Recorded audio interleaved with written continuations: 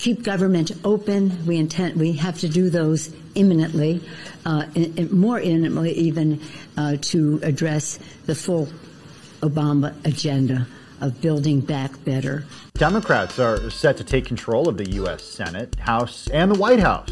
This will go down as one of the most progressive administrations in American history. God willing, everything is on the table. You now can pass things without a filibuster threat. That's right. Oh, you'll regret this, and you may regret it a lot sooner than you think. You and I have a rendezvous with destiny.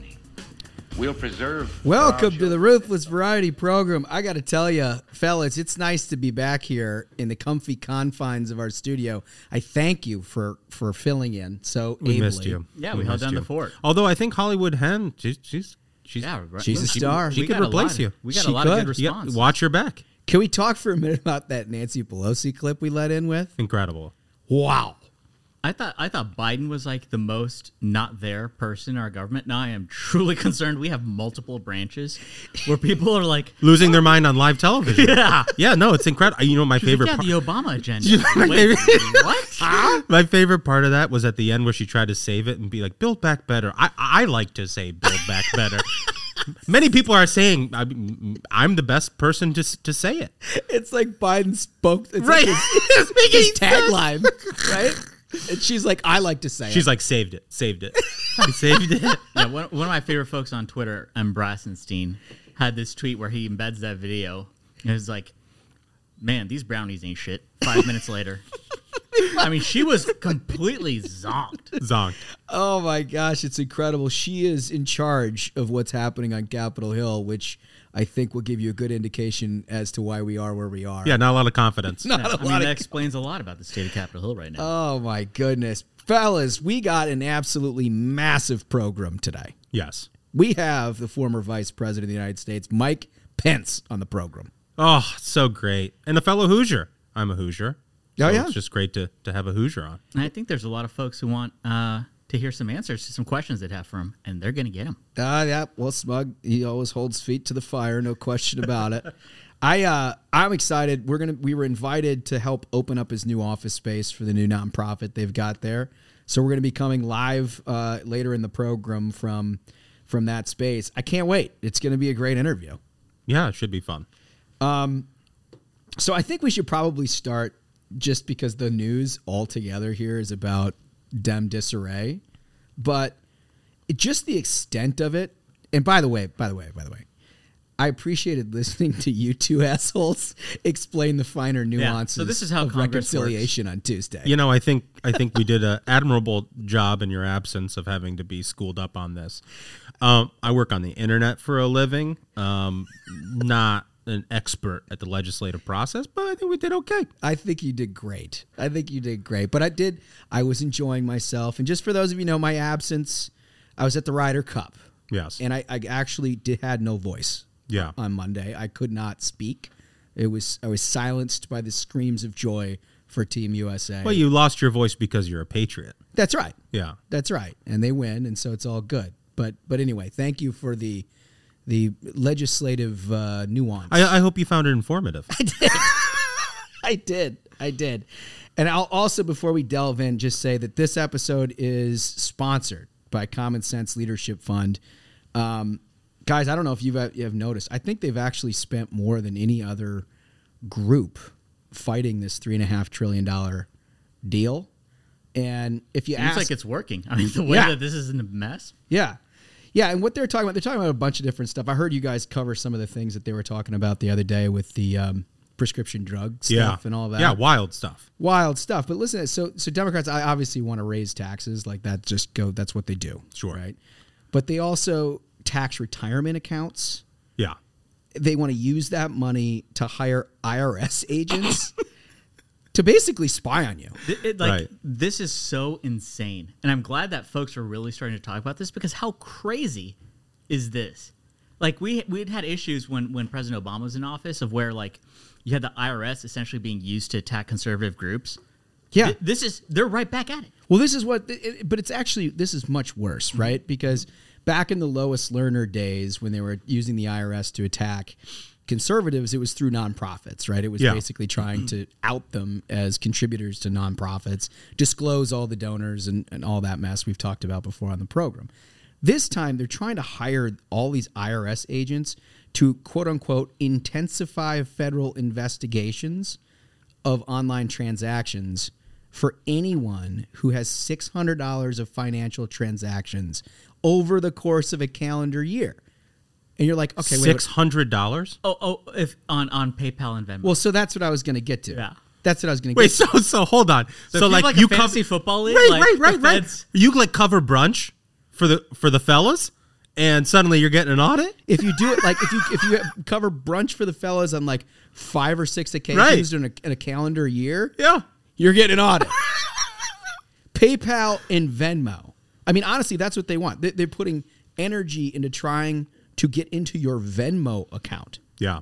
Unbelievable, right? Yeah. And you know, the left has always been very trustworthy when using the IRS to investigate people. You've got a great trustworthy. I am just sort of naturally opposed to any time you have the government regulating things on the internet. And I mean, this is no exception. It's like, it's just a cash grab, and it's an invasion of privacy. It's psychotic. It's crazy. Yes. I can't even imagine the person that came up with it. Like, I know a good thing. Let's get into your average American. And now I would say most Americans, at least of a certain demographic, that's how they process day-to-day transactions. Right? Like office transactions amongst friends. You talk about fantasy football, haircuts. You know what I mean? Like, yeah. And all of a sudden now the IRS is going to get involved in that transaction? It's wild. Oh, man. Well, anyway, thanks a lot to Common Sense Leadership Fund for pointing this stuff out. I have not heard that one. I think they are sort of like pioneers at laying that one out. Because that argument I had not heard. Right, yeah. And then, I mean, recently in that other infrastructure bill, there's this whole thing on Bitcoin. Yeah. Remember that? I guess what I'm saying is, like, pay attention to this stuff. Mm-hmm. You know, you just don't want it to not get the attention it deserves. You know, because there's just a lot going on right now. A lot of disarray. Yeah. Well, there is a tendency, and I'm guilty of this, to focus on just the idiocy. Right. Right? Because they can't line up any of this stuff. They don't have the votes in the House for the bipartisan infrastructure bill. They don't have the votes in the Senate for the $3.5 trillion boondoggle. They can't get a government funding bill through. Yeah. They've got a debt ceiling problem. Yeah, it's important to note that these Dems are not only stupid, they're also malicious. That's the problem. So that's right. But of course, our media talks about how wonderfully brilliant Nancy Pelosi is and that she always navigates this to a conclusion. Well, let me tell you how she spent her day today. Yeah. She spent her day whipping members of her conference to raise the debt ceiling, right? So they can continue this prolific spending on a bill that she knows that already is dead in the Senate. Yeah. Right? So she's using all of her political capital that, look, I only spent a few years in leadership, but it seems like those other 2 pieces of their agenda are bigger than the debt ceiling. Right. But she's used it all on something that is not going to happen. We long ago in this process, like, the theater was revealed. Like, people know it's fake. The reporting shows that it's fake. And yet she's like, it's an incredible commitment to the bit. When we got a lot of deadlines coming up here, it's like, you could just do this. Like, and why? That's one of my favorite and I think very important things to point out is the media created this Nancy Pelosi master strategist myth. Which, I mean, if you're not paying attention to how much she's just like tripping over herself, tripping over a caucus, stepping on rakes nonstop. Yeah. Right. And they're trying to push this idea. Actually, she's a genius for like having everything blow up in her face. Very, very master strategist. Meanwhile, her counterpart on the other side, in the minority, Mitch McConnell, took the popular stuff out of her bill, set it aside, passed it, sent it over to the House. Her moderates want that done. Her progressives don't want that done. They've split their allegiances to the point where they're fighting only each other. And now their entire agenda seems imperiled. Well, we talked about it previously on the program, that whole bifurcation and all of that sort of stuff. And I got to admit, I was a little skeptical of like the whole thing, just because it seems so complicated, right? But like, it's working out okay right now. Credit where it's due. I remember when we were first having discussions on that $1 trillion vote in the Senate, and I was like, why? Don't vote. Every Republican vote no. But now I kind of see how it's created this situation where the Dems are cornered and now just fighting each other. Well, we're not talking about abolishing the filibuster. We're not talking about packing the court. We're not talking about H.R. 1. You remember all that stuff? Yep. It's like by doing that, Republicans have been able to slow down this process and pit Democrats against Democrats, right? Yeah. Which is just like next level chess. I love it. Yeah, I mean, that's what's happened here. And regardless of what the ultimate outcome is, obviously our preferred outcome here in the program is it all burns. Yeah. Right? Absolutely. That is 100% my preferred. And the Biden agenda ends. Yes. And the presidency basically is a lame duck presidency, right? That's Yeah. a preferred outcome. But even if they figured out how to get one or pieces of this thing over the finish line, they've spent the last 2 months torching their political standing in this country. Dude, and they've also tried to basically grab bag everything into this 3.5 trillion to the point where like doing that has also slowed down the process. We now have a breaking news alert that the Senate parliamentarian has ruled out the Democrats' immigration plan B. That they had now tried to figure out another way to sort of backdoor amnesty into this thing, and the parliamentarian shut them down again. But like that's what they're wasting their time on. They're thinking about stuff that's just so far beyond their scope. They have bare majorities. Yes, that's far beyond the electoral mandate that they have. They're trying to wave 13 million new Americans in on a bare majority that entered this country illegally. I mean, think about the audacity of just even saying that. Of course, that's not relevant. Yeah. The parliamentarian, I feel badly for that. That lady's got to be like, you got to be kidding me, man. I mean, all across the board, this whole thing has become just so insane. And they know what a mess they're in, and they're just openly coming up with the craziest of lies to try and build some support because, like you said, the political capital is gone. Like, right. They completely wasted it trying to get this mess done with. That now you've got Jen Psaki being sent out in front of reporters, being told or telling them, "Yeah, well, the $3.5 trillion package actually costs $0." I mean, that's the most amazing thing I've ever heard in my life. It costs $0. Yeah, that's why it's $3.5 trillion. It's actually zero. Yeah, no, I mean 2 + 2 is 5. The tax hikes cost no dollars, I guess. I mean, like that's how they justify this. Like, well, I bought this on my credit card, so that means it's free. You remember when we said that there was like an 1,100% increase on smokeless tobacco? Yeah, is that free? It's free. Yeah, totally it's free. You should tell the gas if they pass this. You should walk in your gas station and just grab some snus off the old rack behind them and say, "Don't worry, they told me it was free." Biden said this is free now. This is free. God, these people, man. I can't. Well, anyway, we're going to stay on top of this whole thing. It is obviously a fast-moving proposition. They may or may not shut the government down. They may or may not try to default. But I think the important part is Democrats' incompetency has been on Technicolor display over the last few weeks, and I can't get enough of it. It bears repeating. They control the White House, the House, and the Senate, and they're having a hard time even keeping the lights on. Should we talk some animals? Always. Yeah. We got some animal news. Well, I heard you guys talking about beavers. Yes. Which I was pissed that I missed the. You missed the beavers. It's a great segment. I mean, there's nothing I like better than a good beaver discussion. And these were angry beavers, it appeared. Oh, yeah. Killer beavers. Killer beavers on their home turf, in the water, dangerous. It was going to kill that guy. He said straight up, it was going to kill me. So what was the upshot? It got the big beaver teeth on him, and he just... It was biting his head. It was trying to kill him in the water. He had to swim, and he was essentially like, if I had to swim 10 more feet, I'd have drowned because it had just killed me. And it was like, if it made it onto land, it would have finished me off. What I sort of visualize there is a beaver sort of floating along the surface, almost like a crocodile. With the tail thing? Yeah. They got a big tail. You don't want to get hit by that tail. No. That thing leaves a mark. They build dams. So, the reason I bring up the beaver is because we've got another problem with those sort of like beaver-like animals. Critters. A lot of news out of Alaska, and I was surprised. There's like a ton of coverage about this. Otters. River otters. Yeah. Wow. Big problem. Big problem. So Eco News, I picked this one. It was like basically every publication in America had written something, but I picked Eco News because I figured, they'll take the environmental side of this and I can kind of read it.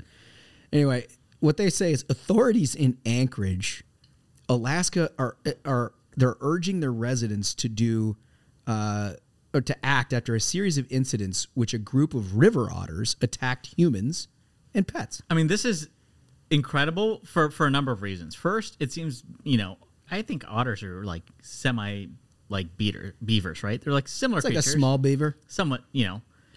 But- without the tail. But these otters are rolling in gangs. They're saying it's a group. So it's no longer, oh gosh, this is, one crazy animal. No, they're pack hunting. They're rising up. Yeah.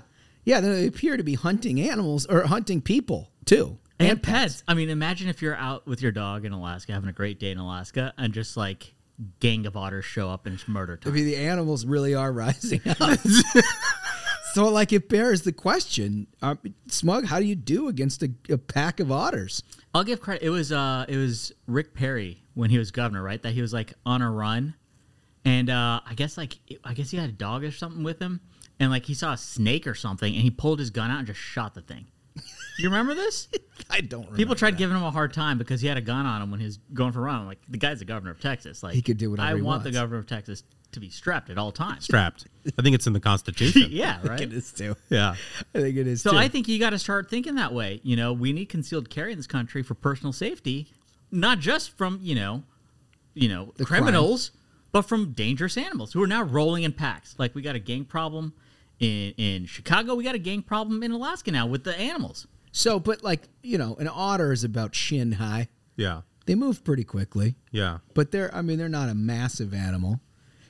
What's How do you that? like your chances? No gun. What's that thing? Would you rather fight like a horse-sized something or Horse-sized duck or 100 duck-sized horses. Yeah, I think that's a similar thing is with the otters. They know their strength is in numbers, so they're like, we're just gonna roll deep, just Like piranhas. straight up. Yeah, 100%. And they got sharp teeth too, right? Do They build have things? sharp Yeah, they teeth. eat wood and stuff. Oh, well, they can like crack open an oyster on their belly when they're floating in the water. Yeah. See, I mean, these are not animals to be trifled with. They don't need a plate. I mean, They I could probably take one. I mean, that's the thing but they know this. They're like, all right, so we're gonna go like an overwhelm. They're What's showing your up. move if one comes at you? Do you go I for mean, the if kick? you don't have a gun, you gotta go. Like Lassie, we had a great run. I'm not like it's me or you. You're ditching the You're ditching the dog.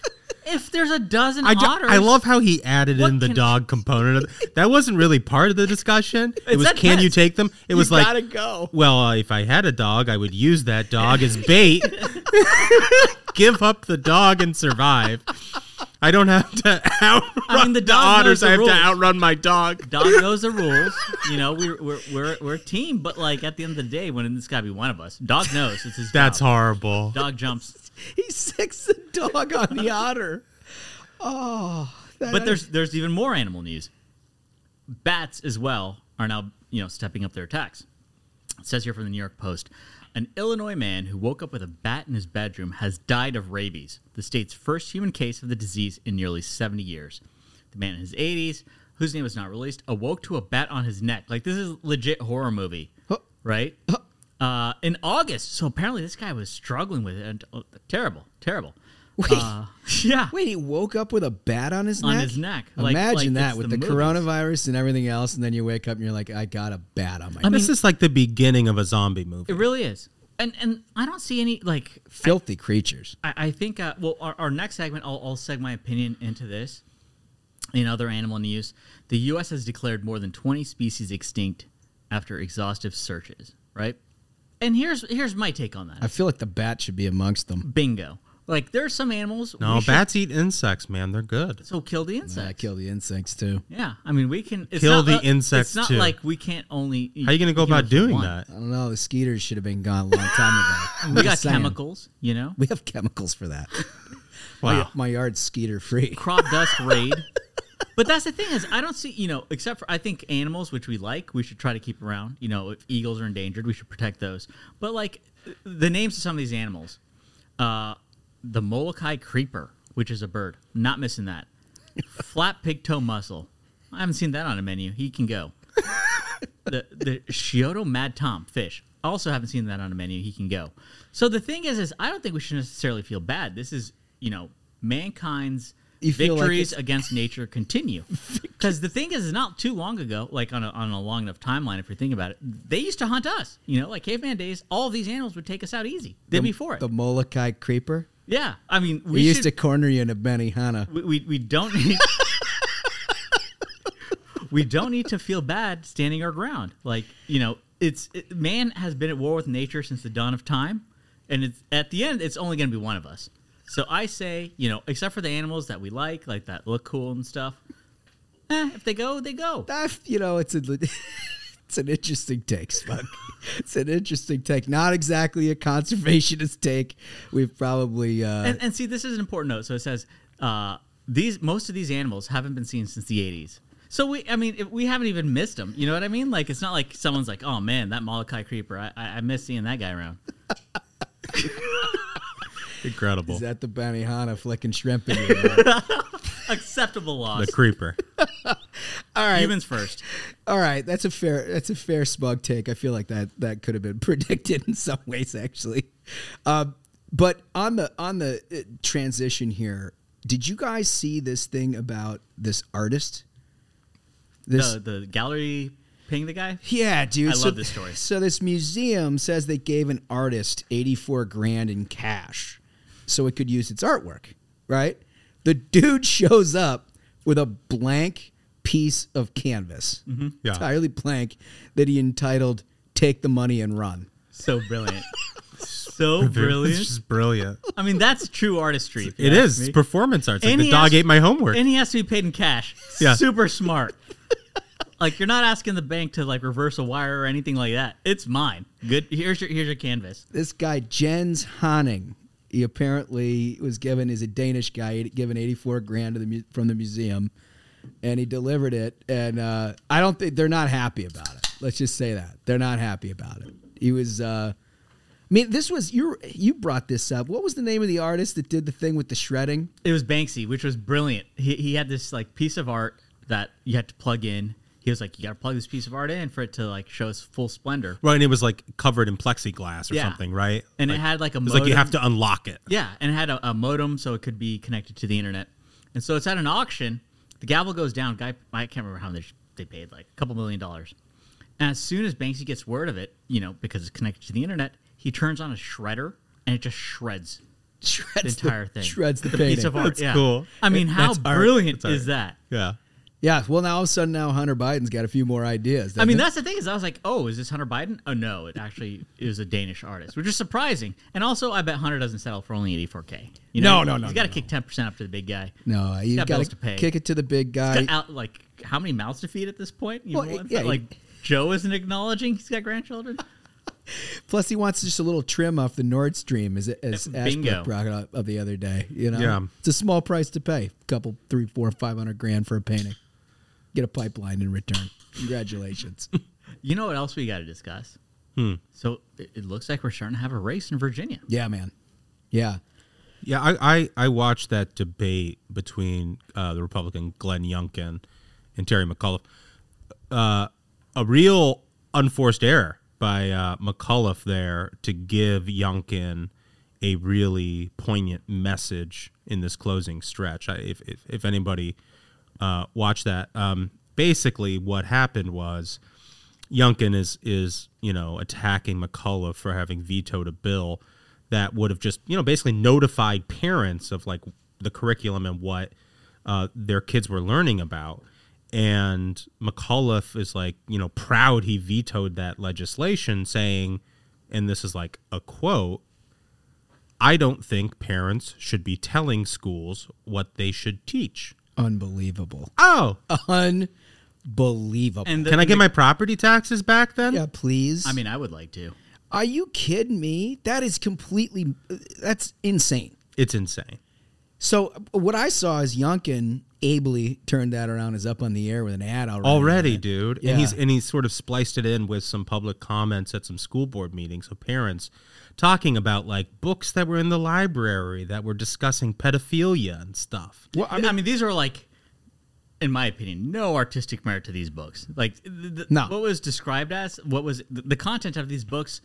Pedophilia. Was completely unacceptable and very very specific, very graphic. Awful. I don't think not just children. I don't think anyone should be exposed to that. It's awful. And the thing is, we were talking about this race back when we had Youngkin on. And by the way, we're gonna have him on again. We're gonna have him on again. We've already put a request out.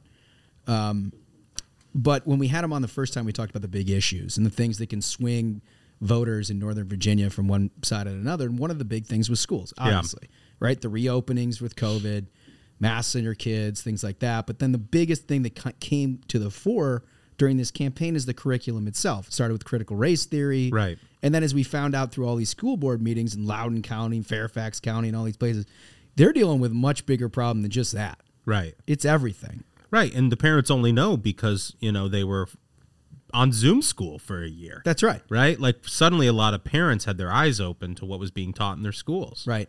Right. Which I thought this is a democracy. Like when you pay your property taxes and they use that money to fund the schools, like it's still your school. Yeah. You know what I mean? Like faceless, nameless bureaucrats aren't then in charge of your child. Yeah, some liberal Clintonista doesn't get to teach my kid to be a communist. Right. That's not the way it works. It's not going to work. And if that's the way you want it to work, okay, well then let's have nationwide school choice and I can decide where to send my kid. Exactly. If that's not an option, then sorry, but I'm going to show up at the school board meeting and yell at you. Like that's how it works. I literally can't wait for Duncan to have his kids at age where he shows up at. I mean, it's going to be like an unbelievable sight. I will bring lots of notes. They will be detailed. They'll have the minute ring you. He's going to do the desk clear. I mean, it'll be like I will flip the table. So good. Real quick, I want to throw it to Hollywood Hen with a critical breaking news update on Britney Spears. Let's hit that music.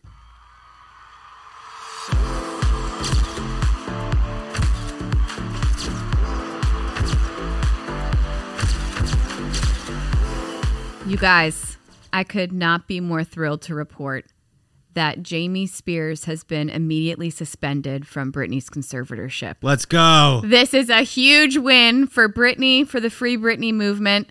I could not be more excited. It's the first step in ultimately getting her entire freedom. So what happens now is Jamie Spears is gone and a temporary conservator, another one, is put in place, but very temporary. This is a part of her legal strategy because they didn't want the conservatorship to end right away. So if they put this temporary person in, what that allows them to do is to go over all of the books and records that were in place when Jamie Spears was in charge. So basically, it's a total win for her side. They get Jamie Spears out. They get to look at all of the records. And her lawyer today said that probably by the November 12th hearing, she'll be completely free and people will be held to account. So the legal strategy there is you basically keep the books open. Yep. Right. So you keep the conservatorship in place to keep the books open so people can there can be actual justice for what's happened to her. That's incredible. So is there also what happens with the mental evaluation at that point? So as far as I know at this point, they haven't really gotten to that point because they didn't really talk about the full termination, but he seems pretty confident that this thing will end November 12th without a mental evaluation. It seems, I don't know if that could change or not, but it seems like she might get everything she wants before Thanksgiving. Wow. Our fingers are crossed. Well, it's fantastic. On the variety program here, we've undercut a lot of your women wins. Yes. But here's a really strong one for me. An actual women win. Yes. You've delivered. Thank you. You have stayed on this case and been so vigilant, and for that we thank you. Thank you. It's first win, best win. Yes. And I feel very good about it. And I would just like to say her Instagram post that she posted after the hearing was her saying she was on cloud 9 flying in a prop plane. And she was like, I'm on cloud 9. And I will note for our listeners, she also threw shade at her sister in that Instagram post. She said the ships are coming in for JL, which is Jamie Lynn. So it looks like she might be going after her whole family and giving everybody, trying to take everybody into account at some point. She's going to take them all down. So first women win, and the wins are going to continue, I think, for Britney. And then we'll all get our queen back as she should have been for 13 years. That's great. That is our update. That is our victory laugh. And we're just really excited. We're here for it. Go Brit. Thank you very much, Hollywood Hen. Yep, anytime. So good. All right, one more thing we got to get to here before we play a game, fellas, and it's I can't believe this is news because it feels like a game. it's our man, and we didn't know entirely how to handle this. We may have a song at some point, Yeah. as an This ode deserves to his very good special work on treatment. King of the Hill. But Matthew Dowd, the champion, the all-time champion Yeah. of King of the Hill, has announced that he is running for lieutenant governor of Texas. As a Democrat. Which is incredible. And I want to say I appreciate all the minions who, like, as soon as I woke up, I had like 50 notifications of like messages, and I was tagged and like Dowd is running. I really have a belief that Ruthless is like destroying this simulation somehow. It is. Of like all our jokes are manifesting. Like the White House chief of staff is essentially just running King of the Hill. Like his full-time job is just like using King of the Hill as a farm system for content. It claim to fame. And now Dowd is running for lieutenant governor on top of Beto running. Like if we end up with a Beto Dowd ticket, Ruthless is I mean, one. we might have to go to 5 days a week. That'll be just way too much content. Yeah, I mean, what I love about it the most is Matthew Dowd, who ostensibly was employed to be a professional political prognosticator for all of these years, has decided to run in the worst political environment for Democrats that we've seen in a generation. Very astute, Matt. Good luck. It tells you everything you need to know about how smart that guy is at politics, right? I mean, what a moron. I can't wait. I got to read this. I got this sent by eBeth on Twitter. This is from his campaign website, Dowd's. It says, Matthew Dowd is a renowned thought leader and writer, and one of the most creative analysts, visionaries, and strategists of his generation. Dowd is a trusted, influential voice, author, and media analyst, widely respected for bringing a common-sense perspective to cultural, political, economic, and spiritual trends. Dude, that makes all that is so much better when you picture the fact that it was written in the third person. Dude, in the third person, if Kanye West read this, he'd be like, oh, that's too arrogant. Yeah, you can't come up with I that. mean, this sounds like some like cult. Like David Koresh is like, I'm a widely respected spiritual leader. Yeah. Right? When someone tells you they're a widely respected spiritual leader, that's got to be red flags. Watch yourself. You know? Watch yourself. Watch out for any compound building. Yeah, the next step is white Nikes and red Kool-Aid. Yeah, right? or trips to Guyana. What a psycho. We're going to be all over this, guys. But you know what? Here, the important part we need to discuss, I think that means he's probably retired from King of the Hill. Got to hang the jersey up. I mean, that's a very valid point. So it was pointed out to me earlier that for some time we'd brought up how Dowd has been toning down. Remember I said he's become a basic bitch where it's just like, Yeah. Right. happy birthday. On and this day in history. On this day in history. Like he's not really dropping the takes. It's because of this. And he also went back and deleted like 100,000 of his tweets. Unbelievable. Because his tweet history is pretty terrible. Well, we've got a lot of them on recording. Oh yeah. Well, it's a shame. It's a shame. It would have been great to have a little swan song for old Matthew Dowd. Maybe we can come up with something next week, some kind of We gotta do something fitting special. tribute. Because the guy's still tribute. the all-time champion of King of the Hill. Yeah. We'll have a fitting tribute. Okay. I don't know what it'll be, but we got to get to our own King of the Hill this week. Wow, fantastic. Well, let's go ringside. Ladies and gentlemen, your attention, please. It's time for King of the Hill.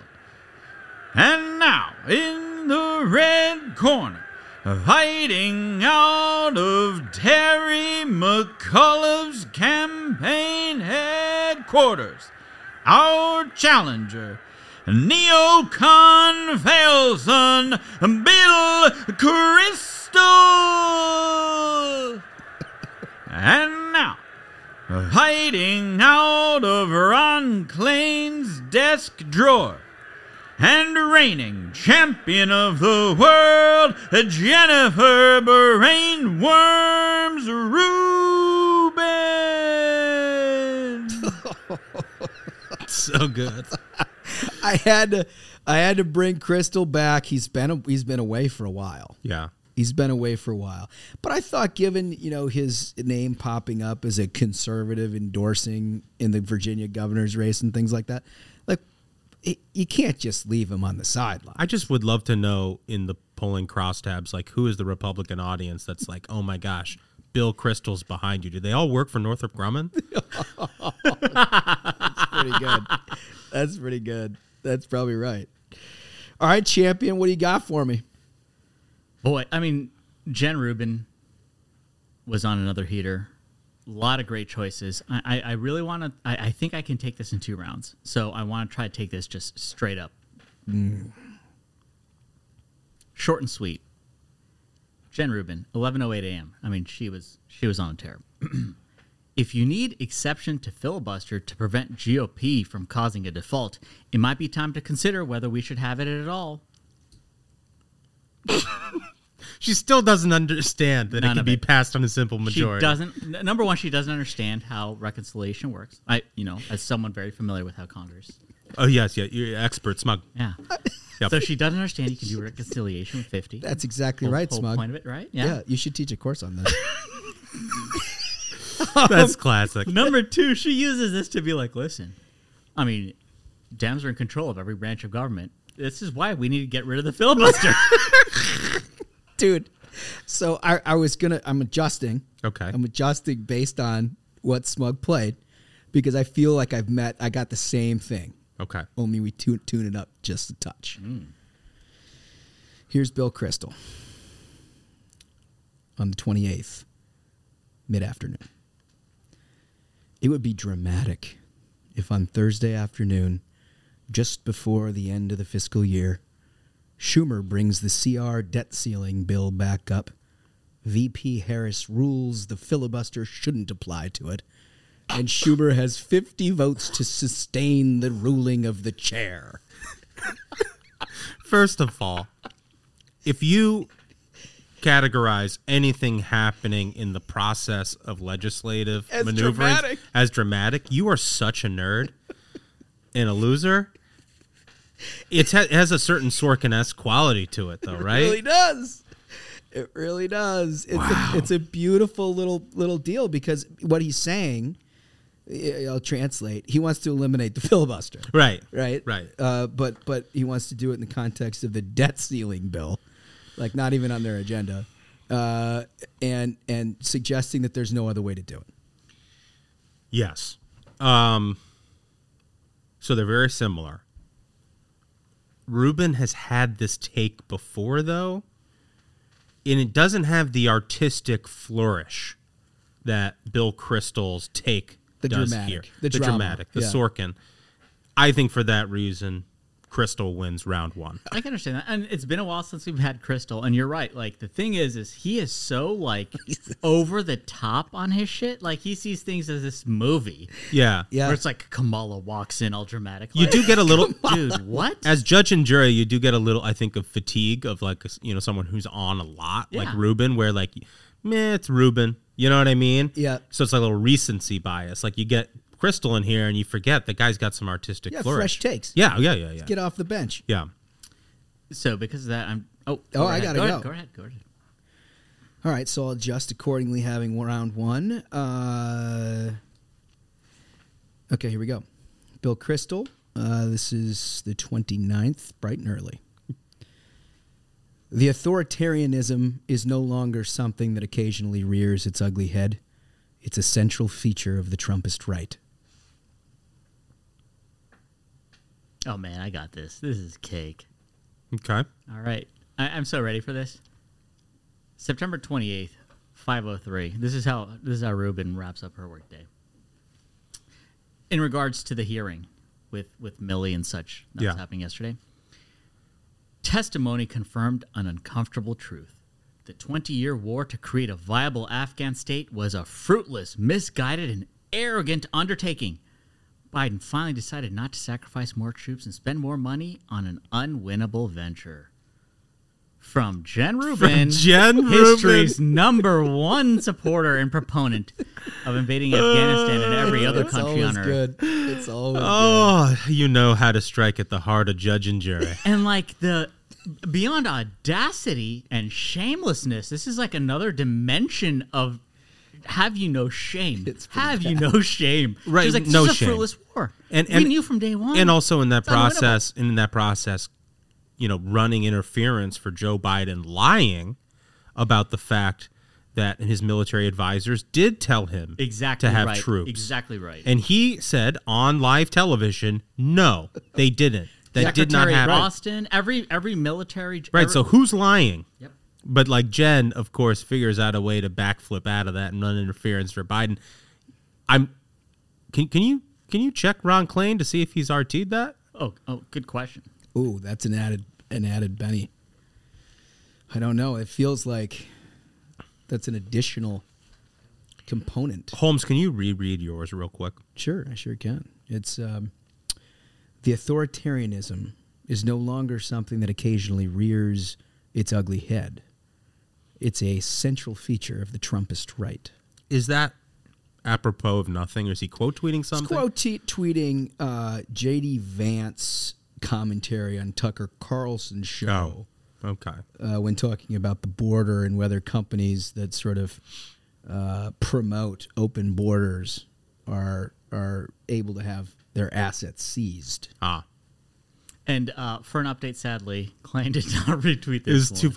You know what it tells me is she's so desperate to get back into the good graces of Ron Klain. That's it. Well, he switched to boot. The boot thing's really getting to her. She's really bringing the nuclear grade brainworm takes. If listeners out there, if you get a chance, go over to Fox News and read Joey Wolfson's latest piece on the drama between Ron Klain RTing Max Boot and basically cheating on Jen Rubin. It's hilarious. It's really good. So I think round 2 there has to go to Smug. Yeah, excellent. That's okay. That's okay because I packed a nuclear weapon. Wow. Well, I got a fire take too. I mean, I got a few to choose from. You've got to go first, but I do have an inquiry into the judge and jury before my turn.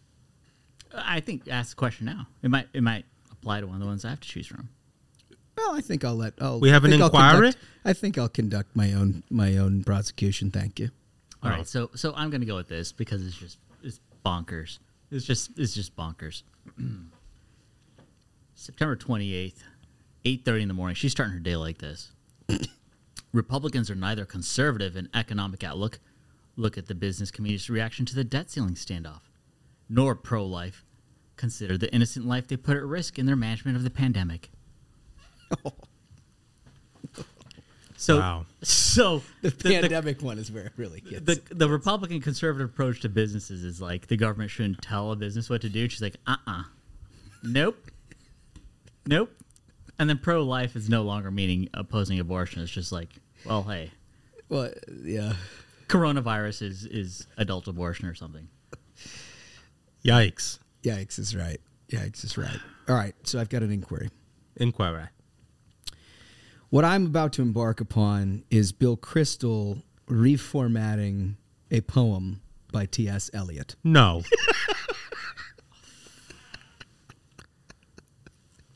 My question is that he spaced it out in such where it goes over 2 tweets. Okay. If I eliminate his spacing, I can get this into 1 tweet, but he did 2 tweets. Do you want me to just read the first half of it? Well, so considering it's poetry and there's spacing involved there, it is one thought. So the judge rules that you can read the full poem. Okay. The poem is a reworking of The Hollow Man by T.S. Eliot. It is not disclosed. He does not disclose that that's what it is. Okay. The Mitch McConnell Republicans. We are the hollow men. We are the stuffed men. Leaning together, hand-pieced filled with straw. Alas, our dried voices, when we whisper together, all quiet and meaningless. As wind in the dry grass or rat's feet over broken glass in our dry cellar. This is the way the grand old party ends. This is the way the grand old party ends. This is the way the grand old party ends. Not with a bang, but a whimper. Just hand me the fucking title, dude. It's just... What's incredible, he didn't actually change that much. No. He just cribbed a famous poem. That's the best part. And he changed 3 words. He changed instead of in T.S. Eliot. The ending is this is the way the world ends. Right. 4 times. Right. And then out with a bang with a whimper.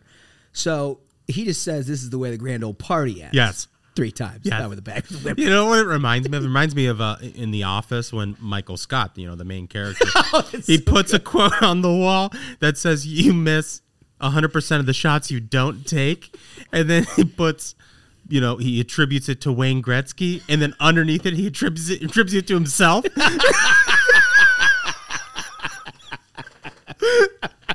Yeah, that's a walk. I mean, that's it. That's it.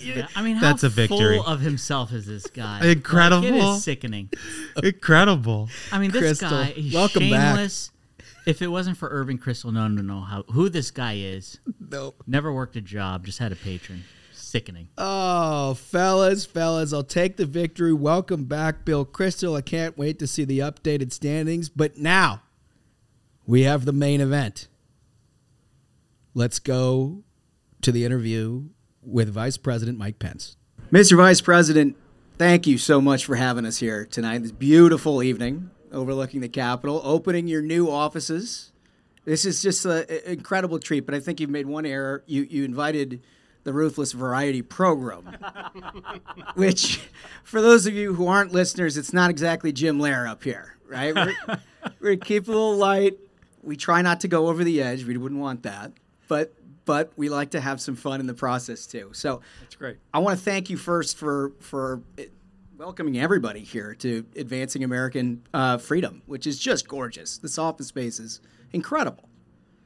Well, thank you, Josh. And first, would you all join me in welcoming Ruthless to Advancing America's Freedoms kickoff event here in Washington, D.C.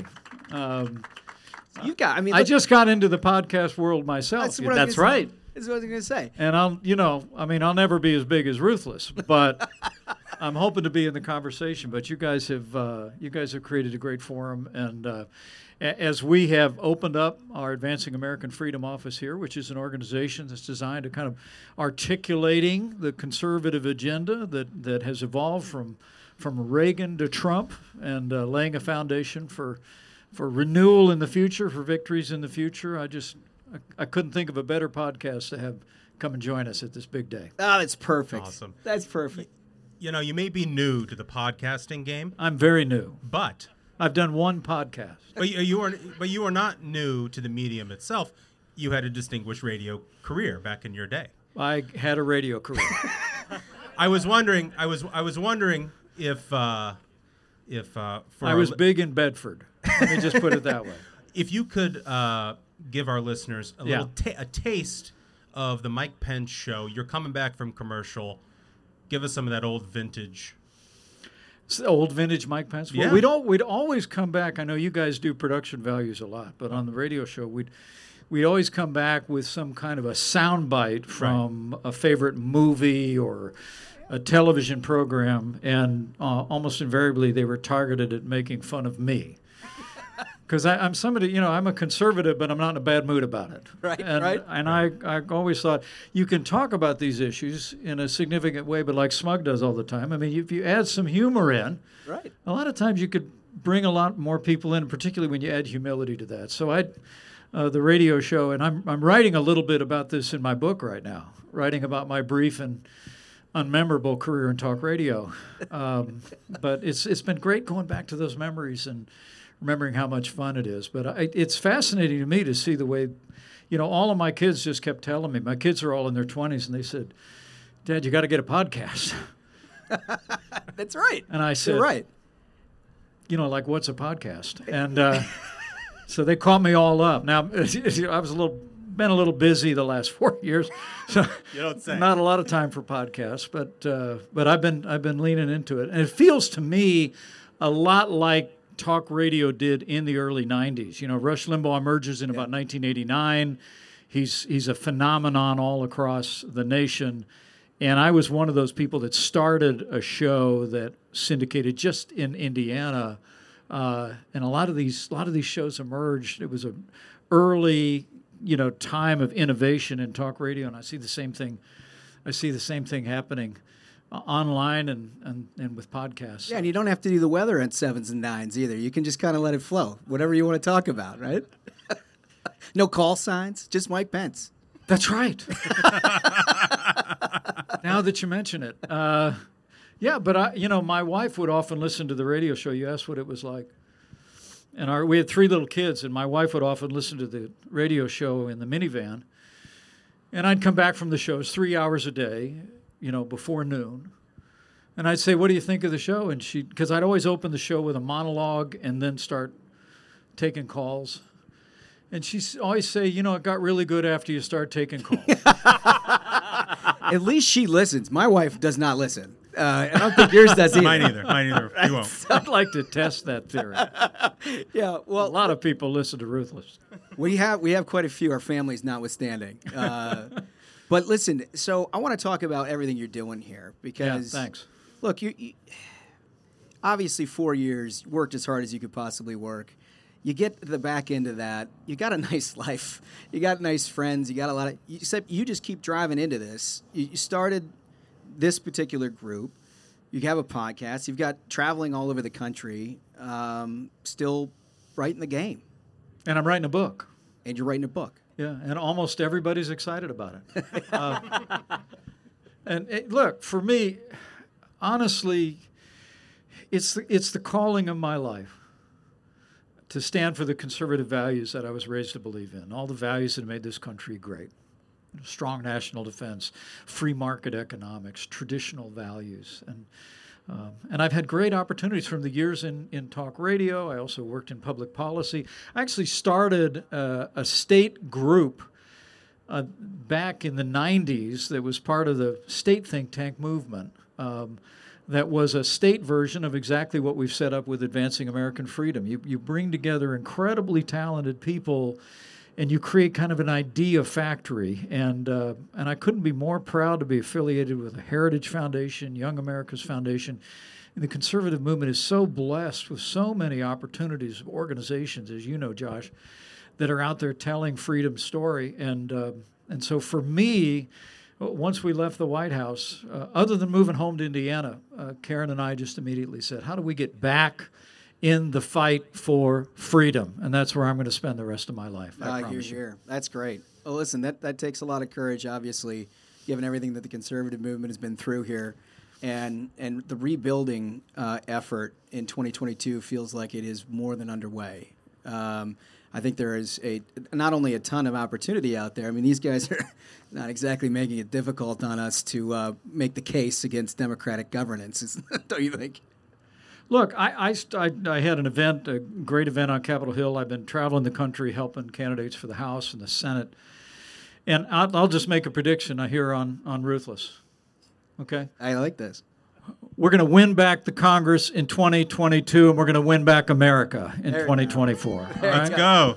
There you go. I really believe we are. And I think it's a combination of things. Number one, it's the record that we generated with the support of great Republican leaders in the House and the Senate, some of whom are with us here tonight. It's a record of a strong military, of reviving the economy through less taxes, less regulation, more American energy, free and fair trade. It's about judges appointed to our courts who will uphold all the God-given liberties enshrined in our Constitution. It's that record. But to your point, Josh, it's also about what's going on down the street. Yeah. And I got to tell you, traveling around the country, I mean, I thought it'd be bad. I didn't think it'd be this bad.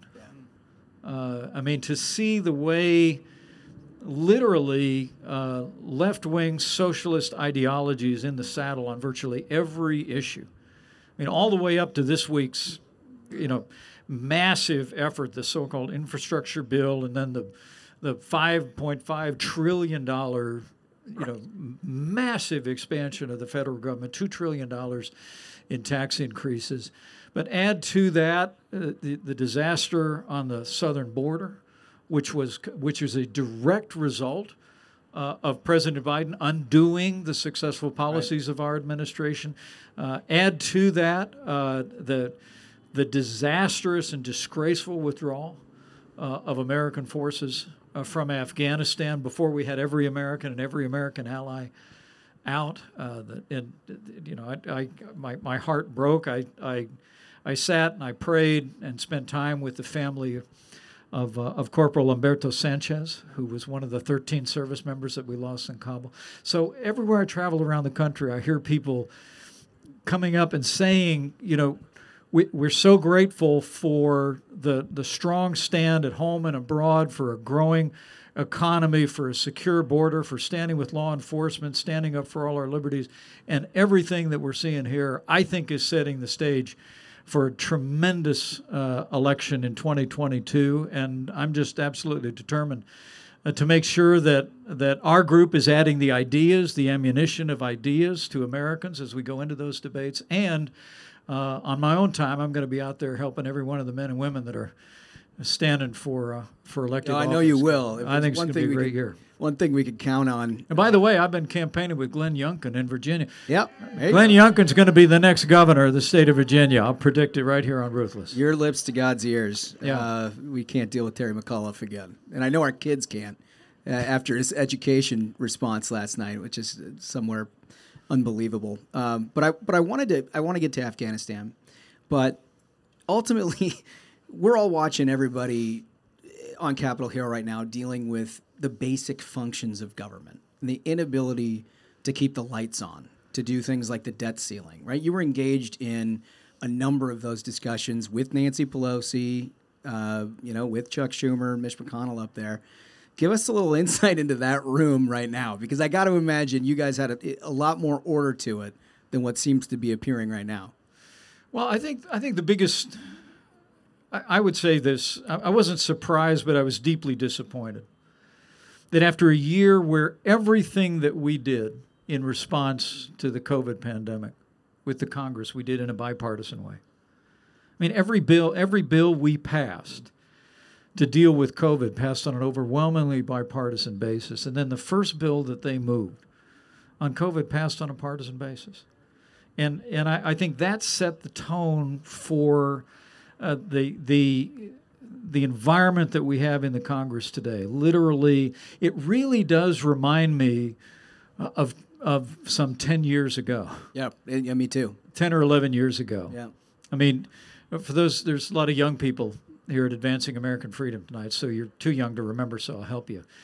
So after 2008, we had a new Democrat president. We had a Democrat majority in the Senate and a Democrat majority in the House of Representatives, led by Speaker Nancy Pelosi. Sound familiar? Yeah. And that's what we had. But from very early on, instead of working with Republicans, the Obama administration came, and you remember that stimulus bill? Oh, yeah. You were working on the Hill at the time. Yeah, absolutely. They came and instead of working on a bipartisan basis to do some kind of an infrastructure bill as the economy was recovering in the wake of the crisis on Wall Street, instead they jammed through a liberal kind of wish list and called it a stimulus bill. And Republicans, as they've done over and over again in the House and Senate in this year, all came together, all took a strong stand, and rallied against that kind of politics. And I honestly believe that this freight train of big government socialism, that the price tag of which is maybe $5.5 trillion. Yeah, right. Probably many times that at the end of the day, is just one more example of that kind of politics that really is grinding everything to a halt. Yeah. And represents a failure of leadership by the administration, by the president, and by the soon-to-be former Speaker of the House and former Majority Leader. But I was told it cost $0. I think Jen Psaki just said that the other day, right? It's a $0 bill, but also costs $3.5 trillion. Makes sense. Yeah, right. That's not math that makes a lot of sense on the variety program. Yeah. We're trying to figure that one out. Yeah, that's not going to work. That's not going to work. No, look, but I'm as I said, I'm incredibly proud of the way our administration worked on an equal basis with members of both parties of Congress during COVID, during my time leading the White House Coronavirus Task Force, worked on a bipartisan basis with every governor in America to meet that moment. And I think what the American people today are seeing is, I like to say, Bernie Sanders lost the nomination, but he won the party. That's right. That's true. I mean, in a very real sense. I mean, I served in the House with Bernie Sanders, and he's a socialist. It's not a pejorative. It's just how he would describe himself on most days. That's what he says himself, right? Yeah, and now he's in the Senate, and his ideas are in the saddle, and so our party, it's fallen to our party this year on the floor, and next year in the campaigns to offer the American people an alternative that rejects big government socialism and defends free market capitalism and all of those things that are at the very foundation of the freedoms we most cherish. Absolutely. Well, my first question that I've been wondering is, how frequently do you get to talk to President Trump these days? Well, we've spoken probably about a dozen times since the inauguration, and obviously it was a difficult day in January. It was a dark day at our Capitol building. We moved past it. We finished the work, and I can tell you honestly, my focus is entirely on the future, and I believe that future is bright.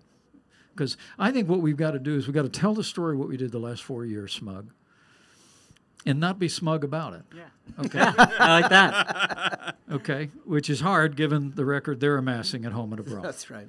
The second thing is we got to be the loyal opposition. We got to say what's wrong about their ideas on a regular basis. But then, and this is what advancing American freedom is all about, we also have to articulate a positive conservative agenda that will draw the American people to us, that would show how we would govern differently, and base that on how we did govern differently during our administration and facing the challenges going forward. The world is literally changing around us. Our strategic challenges are changing around us. We have new challenges in our economy. And I think offering positive solutions based on our conservative principles, that's kind of the rest of the equation to winning back America. So I got to get a couple stories out of you, right? Because we got you on a microphone, and here you are. Okay. So I'm trying to think. You had a number of experiences. Well, for one, I heard that your plane experienced a bird strike on 3 separate occasions. Is that true? Okay, I don't know if it was 3. Yeah, I mean, that's tough luck, right? Okay. I mean, we had the most memorable experience in the plane was during the campaign in 2016. Right. When that title in my chapter is entitled "Long Days and Short Runways," because we landed at LaGuardia Airport and we went off the end of the runway because we'd landed long and ended up mud splashing up on the side of the windows, and we thank God everybody was fine. But I'll never forget, it was the man who would become president, the man I called Donald back then, called me because it was all over television. Yeah, I remember. Flashing lights and making sure everybody was fine. It was amazing. So by the time we made everything, everybody was secured, everybody was off. I got in the car and I started to head downtown, and I got a phone call immediately as soon as I got in the car.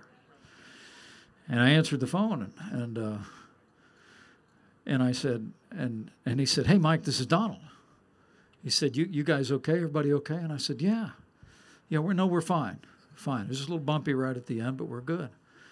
And he said, "Oh, that's great, because it'd be a real hassle to get a new running mate this way." And I said, "Well, thank you for your concern. I appreciate that very much."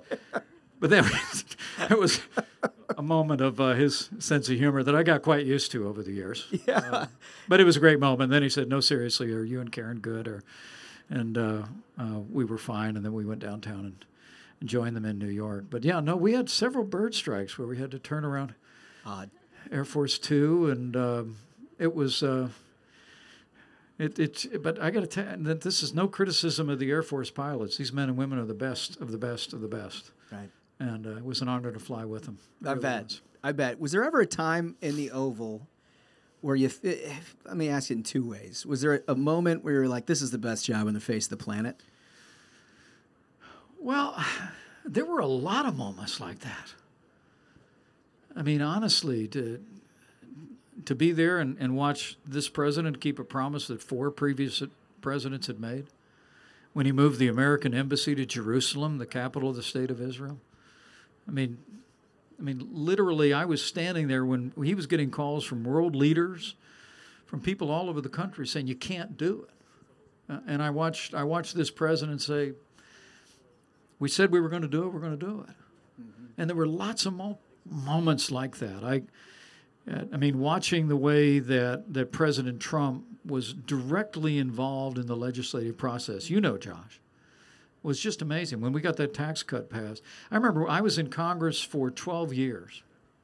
It seemed longer, okay? But so I served 8 years under a Republican president and 4 years under a Democrat president. In all that time, I got one phone call from a president, and it was the day President Bush called me about a vote in a committee. And my kids were all impressed. They were all standing in the kitchen. You know how it works. Yeah. You know the call's coming. And so you tell your kids, get in the kitchen. They're all like going on speakerphone. Early teens. Hang on, kids. This is the president calling. and so, I picked up the phone and I talked to President Bush, and he made a pitch about some vote in a committee meeting. And that was it. For one moment, you were super impressive in your family. Oh, no, my kids were very impressed. My kids were very impressed. They got over it quickly. That's right. They were teenagers. Family always does. But, truthfully, I watched when we were pushing the tax cut in 2017, and I see some of my favorite senators who are here.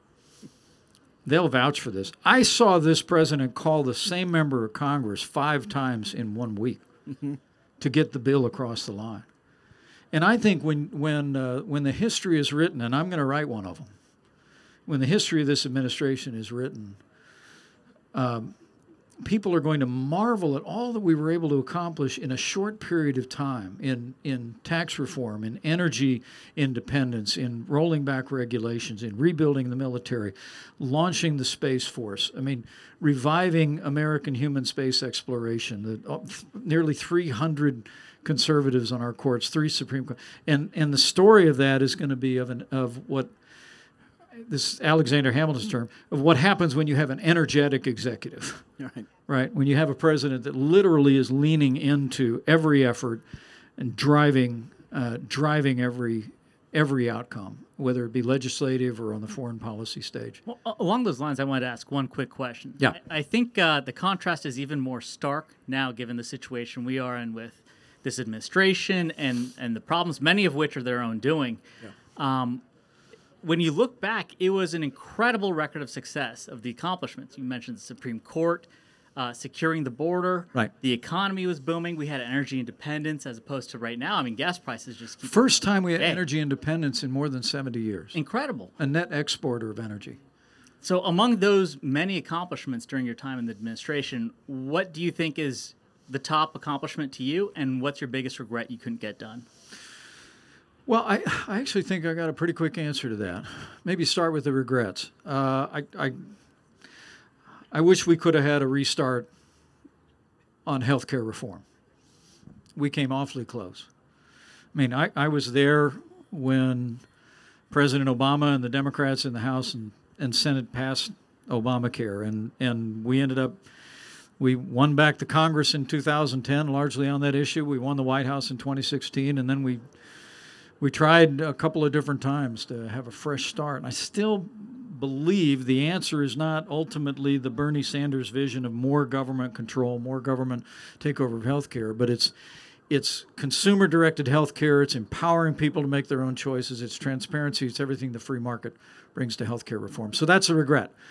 But we can still do it, and it still needs to be done because the government model for healthcare, we know where those train tracks are going, and it ultimately is going to single-payer socialized medicine, and that's a failure. So, I would say that as the biggest disappointment. For me, having been able to be some small part of seeing so many principled conservatives appointed to our federal courts, and to see 3 justices confirmed to the Supreme Court of the United States that will impact and secure our liberties for generations. I think is among our greatest accomplishments. And already are. Already are. Already are. Already are. Already are. Truly remarkable people. I mean, to see the way that that Justice Gorsuch, Justice Kavanaugh, and Indiana's own Justice Amy Coney Barrett There you go. have stepped in, and it's a source of great pride for me, because I think long after I'm gone, and maybe even after you're gone, Smug, Smug lives forever. the direction of the Supreme Court. Who gets the Twitter It's the account? vanguard of our liberties. If Smug goes down, Yeah. we'll give it to the Great vice question, president. Don. Yeah, we're going to give it to you. In a permanent place on Ruthless. What do you think? That'd be my honor. But I have to clear a few of the words first. But no, listen, I want to ask you about some news that happened up here this week. Afghanistan, obviously, you mentioned attending the services of one of the fallen back in Indiana. It means a lot to it. I know an awful lot of people here who are concerned, clearly. One of the things that was revealed this week that I think is particularly concerning in General Milley's testimony was that either the current president completely ignored the advice of his generals, or somehow it didn't get to him, because he said nobody recommended troop levels below, Right. staying at 2,500, and of course, Right. they all said they did. What was your thoughts on that? Well, I'm very aware of what our generals were recommending. Yeah, I mean, it's And consistent. I'm sure they recommended the same thing to President Biden that they did to President Trump. Right.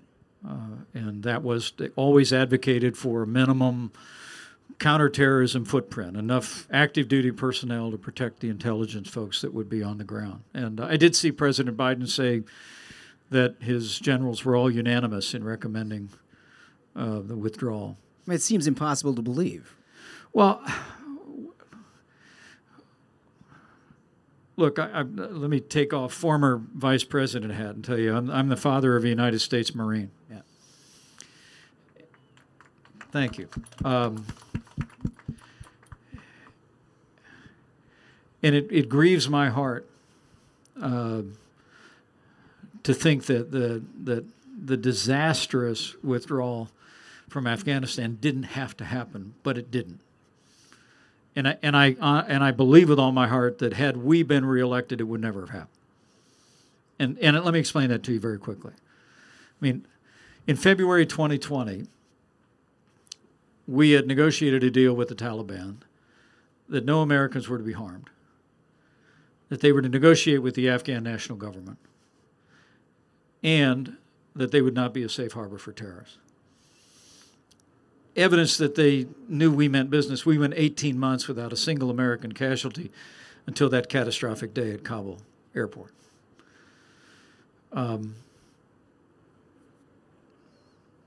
That deal was made within a few weeks after President Trump gave the order to take out the Iranian general Qasem Soleimani. That deal was minted a few months after we took down Abu Bakr al-Baghdadi in the last inch of the ISIS caliphate without a single American casualty. So there was a demonstration project while you're negotiating it. What happens if it goes sideways? I don't think the Taliban had any illusions about the fact that this president, our administration, meant what we said about them living up to the deal. And I wrote in the Wall Street Journal in August that maybe some of your listeners can go look up to get more of my thoughts on this if they'd like. But I said, weakness arouses evil.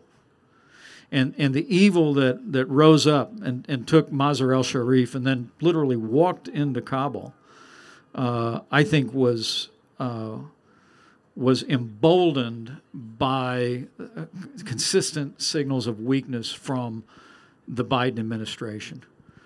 And I will tell you, it's incomprehensible to me that we would evacuate the Bagram Air Force Base in the middle of the night without telling any of our allies. And it is beyond my comprehension that after the president said otherwise, that we actually left Americans in Afghanistan and we left America's allies. Yeah. That's not the American way. We don't leave Americans or America's allies behind Right. Here. and in harm's way.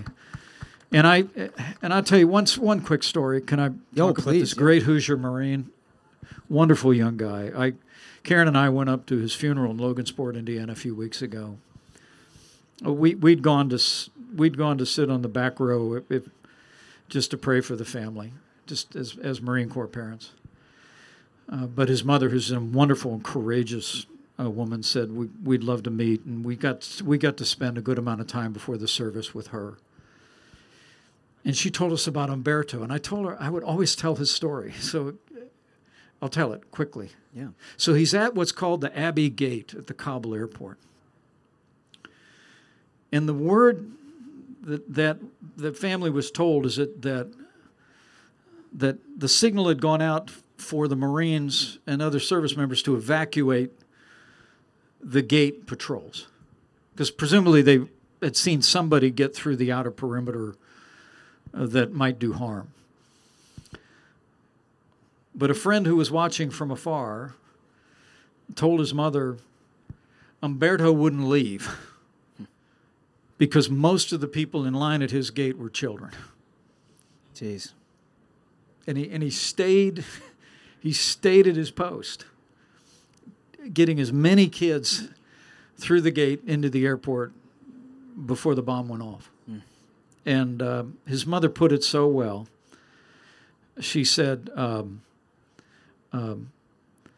his last work on earth was an act of heart, and but it was for all of them. The service members that are recovering at Walter Reed, but to have left our Marines and service members in that position, I just think. I'm happy to see military personnel on Capitol Hill answering questions. Yeah. But the buck stops in the Oval Office. Absolutely. That's right. And the American people need to continue to make it clear to this commander-in-chief that disastrous withdrawal from Afghanistan was unacceptable to the people of this country and can never, ever, ever happen again. Yeah, here. Very well said. Very well said. Well, listen, I have one more question before I get to our final three questions that we ask everybody, right? And this is like where everybody pays attention on the Ruthless Variety program. But I do want to ask you before I get to that. Okay. Look, you got an awful lot of people around here who think an awful lot about you personally, think an awful lot about what you've done for the conservative movement, your time as a vice president and in Congress, although that may be lost on you a touch, but appreciate it nonetheless. I have to think that there's an awful lot of people that are interested in you figuring out what does all of this mean. Do you ultimately get back into politics yourself? Do you run for president? I'm not asking if you're going to run for president because I know you're not going to answer that question. Well, I'll keep you posted. What I'm going to ask you, when you're thinking about whether or not to re-enter that arena, what are the things that you need to be assured you and your family of in order to take that step? Well, I think it's a wonderful question, and I think particularly thoughtfully asked. Thank you. Because, well, look, for us, our lives are about our faith in God and our family first. And so, but I'll be honest with you, Josh, I people who know me well know I'm not a long-term planner. It's worked out pretty well so far. I was going to say, I see staff nodding their heads, but it seems like it worked out. I mean, I'm not. I believe in servant leadership. And, for me, it was actually, I hope you buy my book. I would love to buy your book. You send us the link. We're going to tweet that thing. Okay, I hope you buy it. Because one of the things that I liked is Simon & Schuster said, you weren't born the day before Donald Trump called you to join the ticket. We'd kind of like to know how you became you. I mean, they wanted to know about my upbringing in rural Indiana. They wanted to know about my coming to my faith in Christ. They wanted me to know about starting out in Democrat politics and being won over to the Reagan Revolution and all of that. But, for me, the time that we got elected to Congress was actually my third time trying. And we had 3 little kids. I had the radio show all over Indiana, had built the dream house. It was, I was kind of Rush Limbaugh on decaf in Indiana. I was I was having a lot of fun. It was the best 3-hour-a-day job I ever had. Tell me about it. And so the opportunity came to run for Congress, and for us, early in my life, it was, I wanted to do it. I ran, but when we ran for Congress the third time, it was a sense of calling, of feeling after the 90s, and we all remember the challenges of the 90s, of feeling like, I might be able to go and make a difference for the values that I believe in. And so we sold the dream house, we packed up the kids, we moved back to our hometown, we risked everything, we ran for Congress, and God blessed it. And we were able to serve and represent our hometown in Washington. And the same thing came at the end of 12 years when people in Indiana, after a great 8 years with a new Republican governor who'd really laid a foundation for an Indiana turnaround, people came and said, we think you're uniquely positioned to come home and keep this going. And we went home because that's where we felt called. And the same thing came when in 2016 when the phone rang. Karen and I, a mutual friend reached out and just asked if we'd be interested in being considered. We spent time together. Karen and I talked about it, prayed about it, felt a great connection to not only his vision, but to him, a great ease around them from the first time that we met. But we didn't seek it. We literally put it in the Lord's hands, and the phone rang. And can I tell you about that story? Sure, go. Yeah, you can edit it out later if you want. Do it. Well, I got that. We got the tip that we were going to get the nod. It was a Wednesday, and they said the phone call is going to come tonight. This would be about 11 o'clock. So there I was standing in the study at the governor's residence in Indiana. My wife's at my side. We'd already told the kids. We prayed. We said, look, if call's coming, we're going to say yes. And everybody was in. So I'm standing down there next to my desk, and the phone rings. And I picked up the phone. And I heard that familiar voice over the telephone say, Mike, it's going to be great. And then he went into it. He said, but look, we got to go everywhere. We got to campaign. You go east, I'll go west. You go north, I go south. But we're going to win this thing. And we go tell the American people we got a vision. And he went on for about 5 or 6 minutes. And as soon as he took a breath, I said, well, if there's a question in there, the answer is yes. And he says, oh, no. Yeah, no, I want you to do it. So I would tell you. Sounds like my wedding proposal. The man knows how to close a deal. Yeah. Trump knows how to. All right. Yeah, right. So I said, I said yes, and the rest is our history. And I was privileged to be a part of an administration that made such a difference in the defense of this nation, the prosperity of this nation, protecting the liberties of this nation.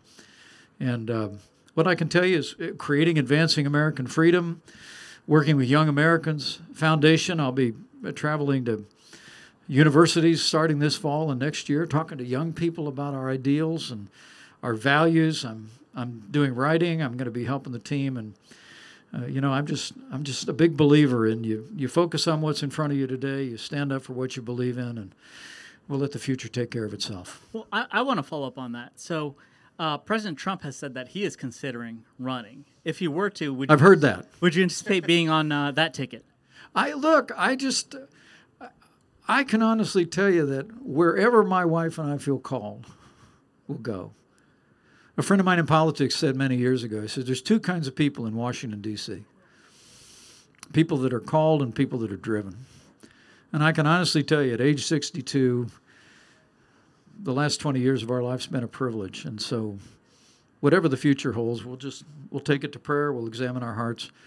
But I love this country, Smug. And I don't mean to be smug about that. This is the greatest nation on earth. And I think it's fallen to us as conservatives and Republicans to defend and advance the freedom that's made this the greatest nation the world has ever known. I love it. Amen. I love it. All right, we're wrapped. We got 3 big questions everybody wants to know the answer to. All right, you've got the only wrong answer to these questions is an inauthentic answer, right? So he's got to think about this, right? Okay. All right, so the first question. So you don't want inauthentic? No, we are not looking for that. I got it. The first question is, if you could choose your last meal on Earth, Come on. what would it be? Supreme Pizza and O'Doul's. Wait, any particular pizza joint? Well, no. I'm actually Just not a that Supreme particular. Pizza, just throw it all on there. No, Friday night is pizza night at the Pence House. And I'm a teetotaler, as the saying goes. So I have to have a beer with pizza. Right, it's part of the rules. I had far too much experience with that, and so yeah, pizza and O'Doul's. I love it. Okay, Yeah. All right. So second question. That'd send me to heaven smiling. There you go. There you go. And you don't have to worry about calories at that point. So you're all set. All right. So second question is: if you never got into public service at all, if you never no politics, nothing, what do you think you'd be doing with your life? Well, You can say you're like want to be an NBA player. We accept all answers. Yeah, that's what Ted Cruz said. That's what he said. And like, if he can be an NBA player, I feel like you got a shot. yeah, but I'm not as quick as Ted Cruz. I can't come up with that. Honestly, had I not gone into public life, I don't know what I'd be doing, but I'd be home for dinner. Yeah, that makes sense. Me, I mean, for me, I've been a lawyer. I've been a policy group president. I've been a talk show host, a vice president, a governor, a congressman, and now I host a podcast. Yes, a very important one. Kind of a big deal. Yeah, podcaster's a good answer to this one. But whatever I do, I would tell you, for me, it's always been the greatest accomplishments of Karen in my life are Michael, Charlotte, and Audrey, and whatever we'd be doing, we'd be home for dinner. Well, that's the most sincere answer we've had yet on the program. I appreciate that. Very nice, Mr. Vice President. So here's the third question, and this one I got to explain a little bit because there's not an obvious answer to it. It's what motivates you more, the thrill of victory or the agony of defeat. Now, here, for everybody who's not a listener, this is the way this goes. The thrill of victory is the glass half full optimist, always charging up the hill, undaunted, smile on their face, right? The agony of defeat guy is Michael Jordan, right? He just hates the idea that there could ever possibly be somebody out there that could beat him. So he wakes up every day just animated about making sure that he proves that never happens, right? So those are the two poles. Which one do you identify with? Well, I heard Mitch McConnell answered this a certain way, and He lied to me. And you didn't believe him. He lied to me. What did he say? The thrill of victory, Josh. Yeah. If I would have known you had a Mitch McConnell, we could have done this whole. You just said, you looked at him and said, no. No. It's a really tough question because I'm a pretty easygoing guy, but my son said to me not long ago, after we played another round of golf on Xbox, he said, "Dad, you're a very competitive person." So I don't like to lose.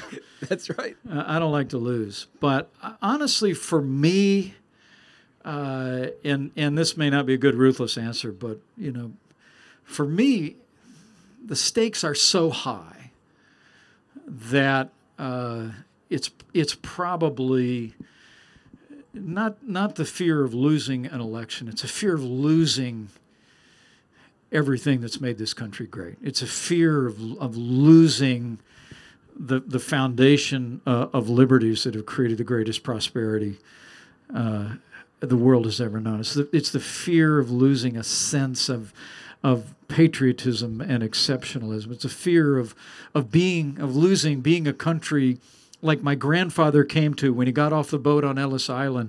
He drove a bus for 40 years, and he saw his daughter marry a fast-talking salesman and go down to a small town and build a great life.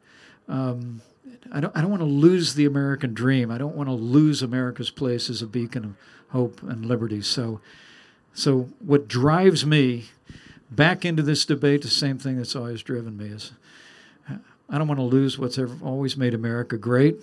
And I have every belief with all the good people gathered here, and even maybe some listening on Ruthless today, that we're not going to lose it. We're going to win it back. My favorite verse in the Bible in such moments is, where the Spirit of the Lord is, there's freedom. That means when we make freedom's work ours, we make his work on this earth our own. And that means freedom always wins. And we're going to win again. Oh, well said. Thank you very much. Three great answers. Outstanding. Vice President Mike Pence, everybody. Thank you so much for joining us. Thank you, Josh. So much. Just great. Thank you. What an exciting day. I just love the opportunity to do this. Smug, you obviously asked some important questions there. I thought we got some good personality out of the vice president. Nice to sit down with some of these guys when they have the ability to be themselves. Right. You know? Well, when he came up in radio, so this is a natural format for the guy. Totally. I think he's got a lot of personality, and I would love for him to ride shotgun on a whole episode, really. Yeah, that would be fun. We should definitely get him back. We should. A lot of people want him. They want to hear what he has to say.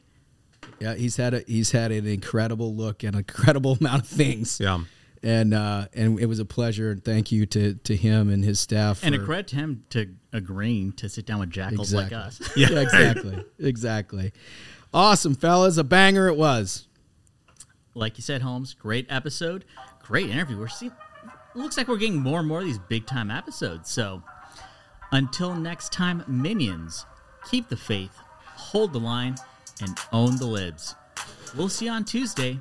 Stay ruthless.